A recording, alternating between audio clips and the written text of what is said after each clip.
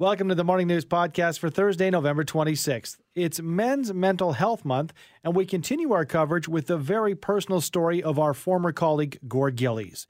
Gord joins us to share his journey through grief following the death of his son, Liam, due to alcoholism and mental health issues. Next, we take a look at the interruption of the school year for students in grades 7 to 12 with the return to online learning under the new provincial COVID-19 guidelines. We get reaction from Support Our Students Alberta. Then we hear the story of a 29-year-old BC man who battled the coronavirus and suffered blood clots in his lungs as a complication. We get clarification from a physician who specializes in treating blood clots on just how common this side effect is among patients who contract COVID-19. And finally, Christmas is not cancelled. That's the message a Calgary ER nurse wants children to hear in her new book, Hector and the Virus Vector. We meet author Lisa Rutherford. 6:09 now. You watched him on TV for years. You listened to him here on 770. But Gord Gillies has a story that most didn't know about. You might have seen Gord's story this week as part of the Global News series Strong But Not Silent, raising awareness for men's mental health. And he joins us now. Good morning, my friend. Sue, good to talk to you. And hello and good morning, Andy. Thank you for joining us, Gord. I know it's so hard. I can't even imagine. Our hearts go out to you. And we did hear from a lot of people who watched your portion of the series on Tuesday. But if folks missed it, Gord, can you tell us a little bit about your son, Liam? Sure. And first, let me say and thank the people who have who reached out and touched our family with kindness and support. People from all over the country, Sue. They just expressed support for us and love and telling us we're not alone. And some have shared their stories of struggle.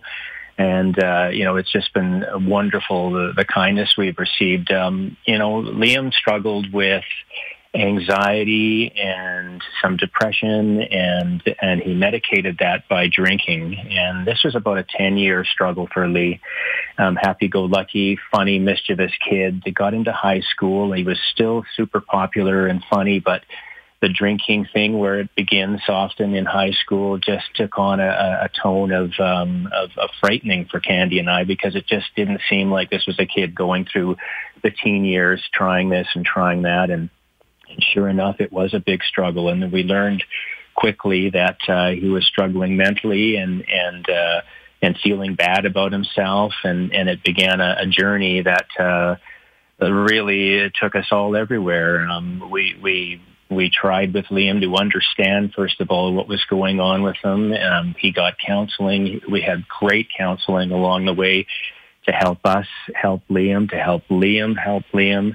There's a program at the Foothills, dual diagnosis, and they look at whether is this mental health causing the drinking, is this drinking causing the mental health. We learned a lot there. We went through ADAC. We tried everything we could to try and understand, and Liam tried everything he could to try and get past it. And sadly, the 10-year battle came to an end just at the beginning of COVID. Liam he had done so well about a year ago right now with a place called 1835 House, which is long-term treatment, and he'd done great in rehab, and he came out and he felt so good, and then slipped and felt ashamed again and started to feel bad again that he was letting himself down or letting us down, and it began a spiral that increased his drinking, and sadly he had one drink too many in March and he passed away. Gord, outside looking in, the series called Strong But Not Silent, I look at you as one of the most solid guys that I know. And I had no idea what, Liam was going through. And if you can talk about this, when you're dealing with something like Liam was dealing with, and you have a tight-knit family, everybody in the family is involved, aren't they? Oh, yeah. This was a family thing with Laura, too, our daughter, and friends. We were blessed with great friends who supported. I think a few people knew. And maybe this is part of the problem, you guys, in that we weren't going to be throwing this out and sharing it. And Liam was so private about it. He didn't have many of his friends had no idea. They knew there was some issues here, maybe. They had no idea the struggle. And so we dealt with it in-house, if you will, as best we could. And it wasn't anything he wanted to share, and certainly we weren't going to. We were just trying to do whatever we could to support him. But yeah, it was a family effort for sure, Andy. So, Gord, now you are months later, how important has it been to be strong but not silent, to reach out and try and get that help and just help get some understanding for not just you, but for the whole family? Well, we had gone through counseling to try and understand what was going on with Liam and then help ourselves and help him. And so we had already gained a lot of benefits from that, Sue. So when he finally passed, I mean, it's been described to me as your brain goes offline. There's such a shock. And it was at the start of COVID. I don't even remember wave 1 of COVID, you guys. We were just upside down. And so we got into we talked to a counselor, first of all, from a recommendation of a friend who helped us just settle our brains. And then we got into the AHS as an unbelievable grief program. And they understand what you're going through. And you don't. We were upside down. And they just help you understand how you're feeling, what's normal, what to watch for, what might happen. And they just helped settle us and then gave us some hope. For so many months, we thought we weren't making any progress. And then we would get some counseling to point out, you know what, we are making. It might be an inch this month. It might be we've made one step forward, but it was a step forward. And so that counseling, you guys, just helped us immensely understand as best we could what the heck was going on and hang in there because this is normal. It's time to get past that stigma, I would think, for men, because as men, you know, you go to the doctor every 2 or 3 years only upon urging from your wife. It would take a broken arm for a man to go to the doctor. We still, and unfortunately, still have that stigma that, you know, I'm going to go talk to somebody about my mental health. I think it's breaking down. Do you see that from the men that you talk to, Gord, that men are starting to say, okay, I have to get myself checked out? I think we have a long way to go. I think it is getting better. I think we're talking about mental illness or addictions or how we're feeling more. I think Jamie's story, she had a latest study on how, 30% of the people who access counseling are men. So, there's room to grow there for sure. I think it's getting better, but I also know that there's still, and I'm 59. I'm of the era of stiff upper lip and you don't cry and all that. And that didn't help me. Helping me, believe me, it was sobbing in front of big burly friends and getting it out and helping and moving forward. And so I hope it's changing, Andy, but I think, having discussions like this will hopefully get it out there even more and break down the stigma. We don't know what could have helped Liam any more than what we tried, but if he hadn't felt so ashamed about what he was going through, maybe that would have helped him reach out and get more help himself. So I think it's a huge, broad picture, and it's just something we need to talk about. Keep talking for sure. I'm sure you wouldn't be surprised to know that Alberta Health Services Grief Support Program, only 30% of their clients are men. And I went through that program too, Gord, when my brother died just a couple of years ago, and there was one guy in our sibling grief group. So, I get it. I get it, and it just needs to change. If you want help, one of the things we've learned with counseling is that if you get stuck and you're not moving forward, that creates even bigger problems. And often guys, or others as well, turtle, they go inward, they get stuck, and then you don't get better. And, it's these people know what they're doing. They've heard it before. Mm-hmm. They can help you, guide you, and give you some hope. Gord, we super appreciate you sharing your very personal story with us. We know it can't be easy, so thank you so much for taking the time. Andy, I've heard from a ton of people. One of the people who emailed me is an AHS nurse here in town, and they're getting so many calls at 811 because of COVID for whatever reason. If you're struggling right now because of COVID and the wacky world we're in, if you're struggling from grief, if you're whatever it is, male or female, whatever, there's help out there, and I just can't say enough about how you can benefit by asking for it. Big love to you and Candy and Laura. Gord, thanks for joining us. Back at you. Thanks so much. That is Gord Gillies.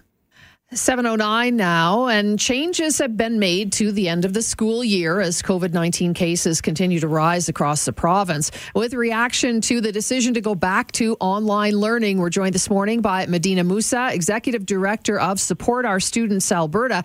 Good morning, Medina. Thanks for joining us.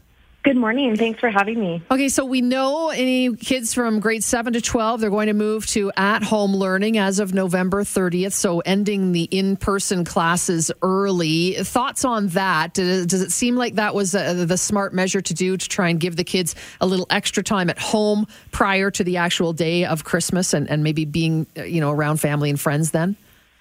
Well, I don't think this was a benevolent decision. I think this was a decision that was forced on the government because the school system was literally starting to collapse. We'd already seen a lot of classes having to transition to online learning because of lack of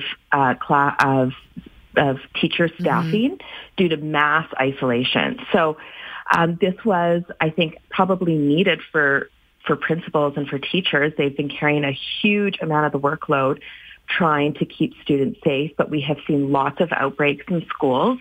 And really, I think it shows that students haven't been prioritized and schools haven't been prioritized. So it's a result of bad planning for back to school in September. Medina, the parameters and restrictions surrounding those kids in grades 7 to 12, keeping the kids up till grade 6 still in class. What is the SOS stance on that, having the younger set still stay in class? Well, I think it's SOS believes that the best place for kids to learn is definitely in the classroom, right? And right now, with this health crisis upon us, we've advocated for smaller class sizes, for infrastructure of schools and maintenance to be prioritized, such as ventilation systems. And the government has failed to do that. The K-6 crew that is still in class learning, I think it's important for their learning. They do have smaller class sizes than 7 to 12. And I think that's where everyone wants to see them in school. But in order to keep them in school, we have to increase resources and funding to our schools. Have you heard from parents on this issue? Because I know we've seen lots of texts just since the announcement came down this week saying, the kids are dealing with mental health issues, being sent back home again, and a lot of them don't really learn well that way. So, have you been hearing and getting that perspective as well? Oh, absolutely. Parents are really concerned about the disruption to children's education, their socialization, their mental well-being, of course, and they're quite disillusioned that this government has prioritized casinos over schools, right? We're in a position now where schools are being shut down before casinos. And I sense that the government is actually out of touch with what Alberta families would like to see the priorities from this government be. Medina, they also put on the list that diploma exams are optional for the rest of the school year. What kind of an impact would it have on those students who were scheduled to write these diploma exams to have that as just an option? Do you folks find that a concern? Well, we've been advocating for diploma exams to be canceled this year. I think actually leaving it as an option puts a lot of additional anxiety on students. That downloads the decision again off of government and to students. So I think the better option would have just been to cancel diploma exams and all standardized tests across the board in Alberta this year. This is a non-standard year. The education minister needs to acknowledge that this is a non-standard year. And why would we be testing under these circumstances? Are we sure these kids who are graduating from grade 12 are leaving school with the same learning level that they would have had COVID not happened? Absolutely not. I think we can't underestimate the anxiety of living in this pandemic world, right? Education was disrupted last March to emergency online learning. So we know that was a fast pivot, not a planned execution of curriculum. So definitely students have been under a lot more pressure to learn on their own without the expertise and guidance of teachers that they would normally have in a normal setting. Everyone's done their best, but definitely there has been impacts. What about extending the winter break to January 11th, pushing it 1 week back from January 4th? Do you think that is any cause for concern? Oh, well, it's actually they're not necessarily pushing the break, but instead extending the learning. Transitioning for 1 week after break to learn online. And no, I mean, I think the 1 week is fine. I think what would have been better is if they could have collaborated with school boards and schools in advance of this announcement. I know to quick transition is a lot of work and difficult, and I think it would have been beneficial to have actually collaborated with school boards on this decision. Medina, I just wanted to circle back. We talked earlier about the ventilation systems within the schools. I no doubt the dollar figure would be huge for that. Has there been any further talk on that being an option, help from the province perhaps to make this happen? No. What I've heard from the province is that despite moving to online, they've decided to not further cut education. The minister made those remarks just recently. And, what we're looking for is additional funding. So there's been some long-term deficiencies in our school system. There's been persistent underfunding. Class sizes have continued to grow.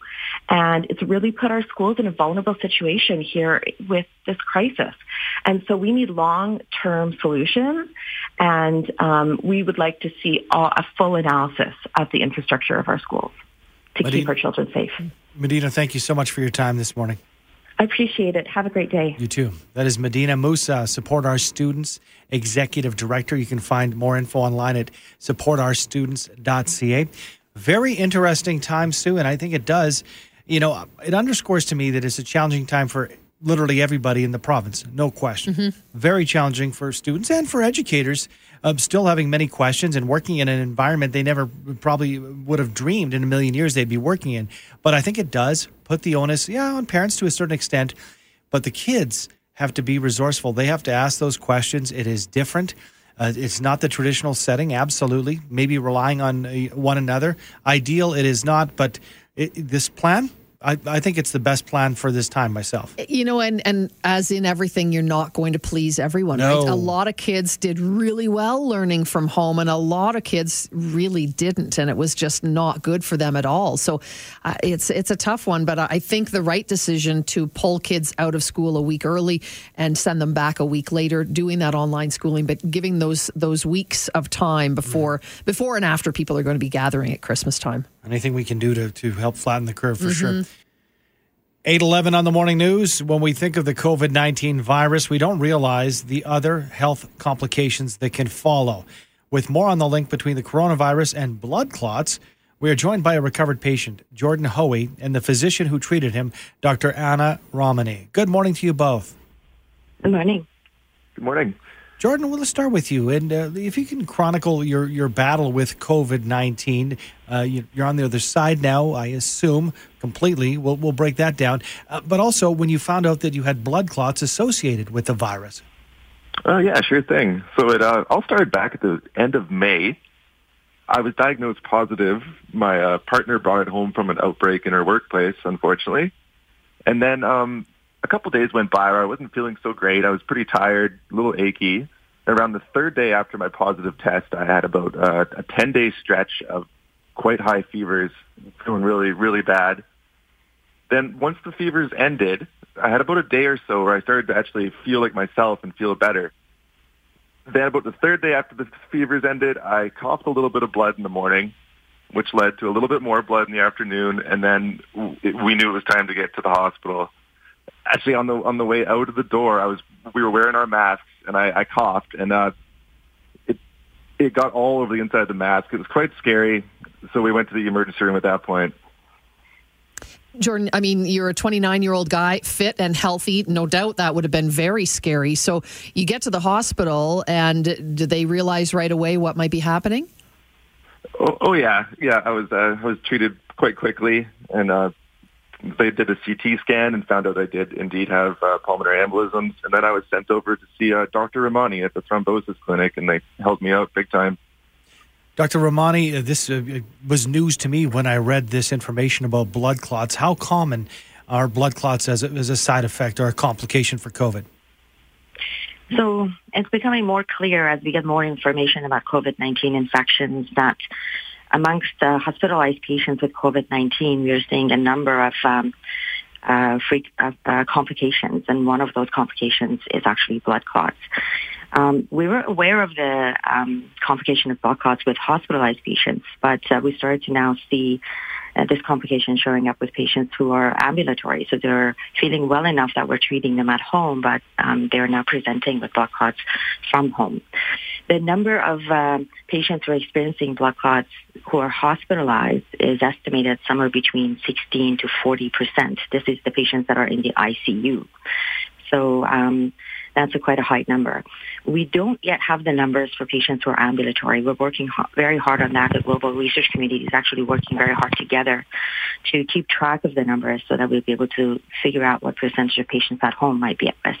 Doctor, blood clots can be deadly. Was Jordan lucky, or is this typical of what you're seeing right now with COVID patients and the type of clots they're getting? We are definitely seeing both types of blood clots, so deep vein thrombosis, which is blood clots in the leg, as well as pulmonary embolism, which is blood clots in the lung. As I said, the percentage of these clots are much higher in patients that are hospitalized, but we're definitely seeing numbers in the outpatient setting in both pulmonary embolism and deep vein thrombosis.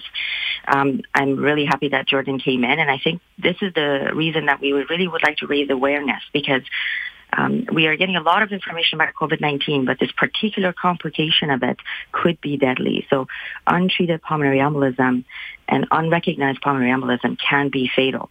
So it is really important for the public to be aware of the signs and symptoms of PE and even DVT, because clots in DVT can dislodge and become pulmonary embolism. Jordan, I'm wondering, you went through this and you had the complications actually of blood clots, but you're still with us, thank goodness.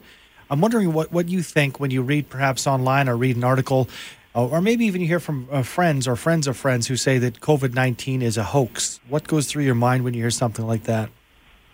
It's very frustrating. I think that's why I'm here, because I want to raise awareness for the complications that come alongside with COVID. It's not just the flu, is it? No, definitely not. It is much worse. Definitely. Tell you what, I wonder if we can continue this conversation. Can we hold you folks on for another couple of minutes? Sure. Okay, we're just going to take a quick commercial break, and more with Dr. Anna Romani and, of course, Jordan Hoey, who COVID-19 survivor who had the complications of blood clots. That's coming up after this commercial break.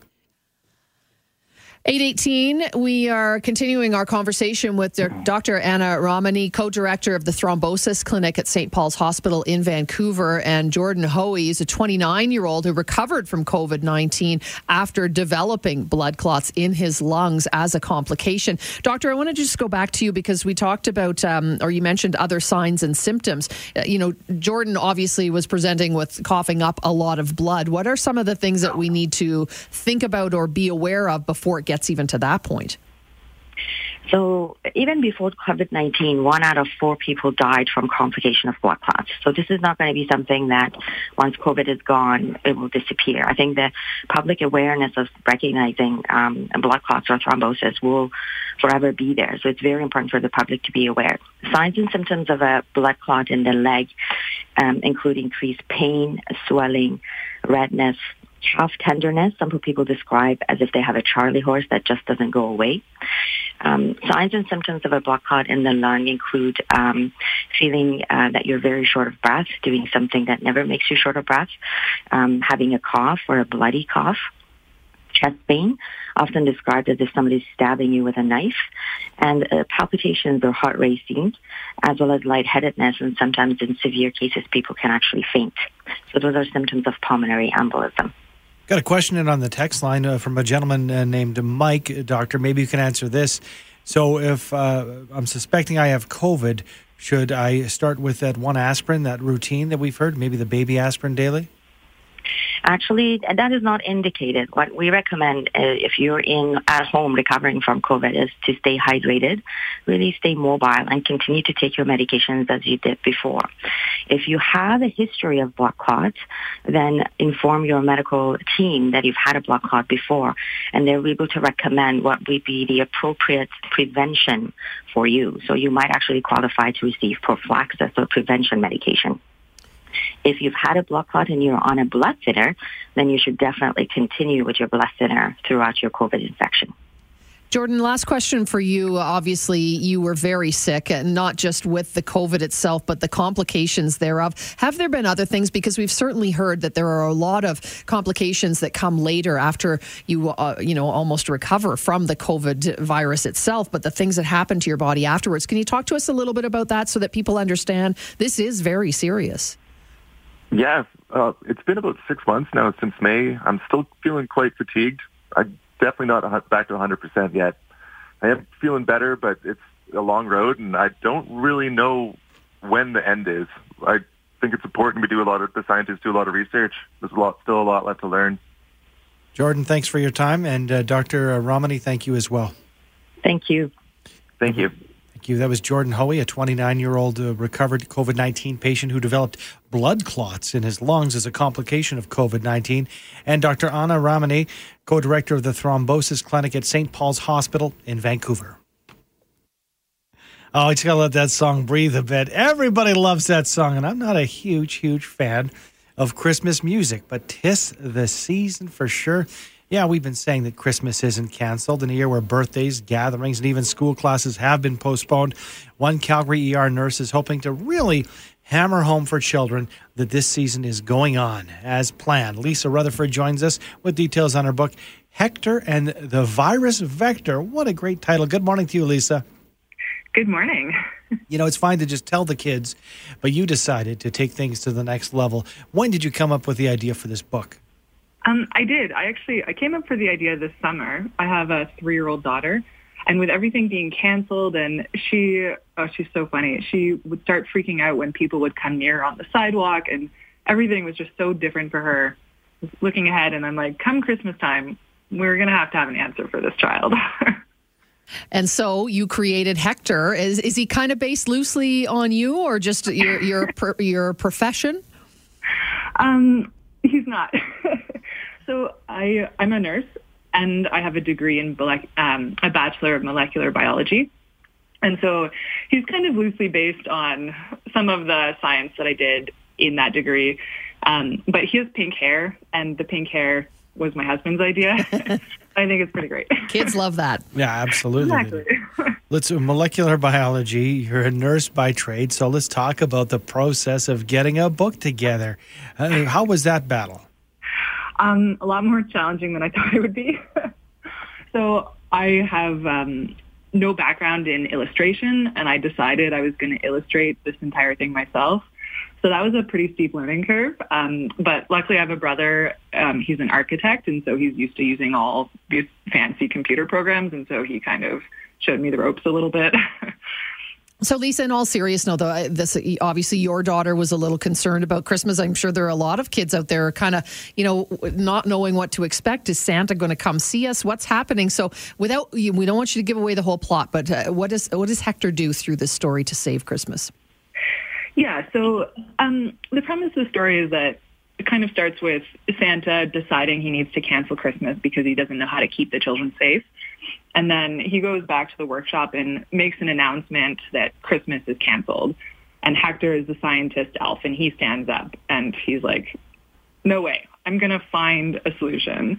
And so he comes up with these experiments, and they're on Santa Claus. So the experiments are based on real scientific processes, but then the solutions are very fantastical and kind of funny and fun for the children. So things happen to Santa that, obviously wouldn't actually happen if you did that specific experiment. So it's fun. My daughter enjoys it. Well, and that's the key, right? And you've got a built-in audience at home. Let's talk about, it's no easy task to write a book, but you're also the illustrator. Is that right? I am, yeah. Okay, so you must have some kind of an art background. You are artsy. Tell us about your art skills going into this, and describe and paint a picture for us as to what the pictures look like. Okay. So going into this, I don't have any official formal training. I took art all the way through high school, and then I've kind of drawn and painted in my off time, but I'm also a quilter, so I've done a lot of design process through quilting. So still active in art, but using a computer illustration process is completely new to me. I wanted the images to be bright and fun, so I thought like, what do I enjoy looking at when I read children's books? So I just basically like looked at, tons of books from the library and I'm like, what can I do to make this look nice? So I did, all the illustrations are hand-drawn, like all the characters are hand-drawn, and then I would scan them into the computer and then they're all colored digitally. So it's been a process for sure, like learning how to do that digital art. But you can definitely like check out some of the illustrations. I have them posted on my Instagram account, which is Rainbow Ink Designs. And then I also have some on my website, which is www.rainbowinkdesigns.com. Lisa, they're way better than my stick people, let me tell you that. But I wanted to give you a chance to mention that you're doing something for charity along with creating a great little book for kids this holiday season. I am. So I'm donating 50% of the profits to the Alberta Children's Hospital. I'm doing it for two reasons. The main one, last Christmas, my son was in the hospital for 10 days, and he was like 3-4 months. So it was a pretty traumatic experience for me, but the staff were just so amazing. And so I wanted to find a way to give back to them. So that's something that I'm doing. And then also I'm finding this story is reaching children that are affected health-wise. I actually, a neighbor like a couple blocks down that I haven't met reached out to me, and her daughter, Charlotte, has a heart defect. And so her daughter has been super concerned about Christmas being canceled and Santa Claus not coming. And so she was very excited that I was doing this book. So I requested photos of her daughter and I sketched her into a couple of scenes. Awesome. And so that's another reason why I want to donate to the Children's Hospital. That is very cool. Before we let you go, what are the age ranges of kids that you've geared the book toward? I like to say 3 to 7. Some of the language, I've tried to use a lot of scientific terms in the book, mainly to introduce kids to a little bit more complex scientific language. And also as an adult, it's nice reading a book that's a little more complicated. Mm-hmm. So I'd like to say 3 to 7 for the age range. But, young at heart, anybody can enjoy it. Exactly. Christmas spirit, right? I love everything about it, and especially the fact that you're giving some of the money back to charity and helping out that way. Thank you for what you do, even on the front lines. You're an ER nurse, and boy, we need you right now. Thank you for all you're doing out there. No problem. Thank you. That is Lisa Rutherford. She's a Calgary ER nurse and created this Christmas book. It's called Hector and the Virus Vector. And to order the book, you go online, rainbowinkdesigns.com. I just want to say, if you talk to Lisa, ER nurse, now author and illustrator, by the way. I know. Multi-talented. Molecular biology, that's her other background. Smart and artsy. Those are not supposed to be a combination. That's typical. When you say this, this makes me think about some of the texts that we received earlier when you read the story about the 30% of Canadians, I believe, who said that they've had weight gain during the pandemic. How do you choose to use this time? Because it's a bizarre time. You might have more time on your hands. You might be busier. Who knows? But this is time that she thought early on the pandemic that I can make a difference in children's lives. Other people saying, I've lost 10 or 15 pounds during this pandemic. We all have the same amount of hours in the day. In the case of Lisa, as a mom, ER nurse. Wow. And now author, she really made it click. So as you mentioned, rainbowinkdesigns.com for Hector and the Virus Vector.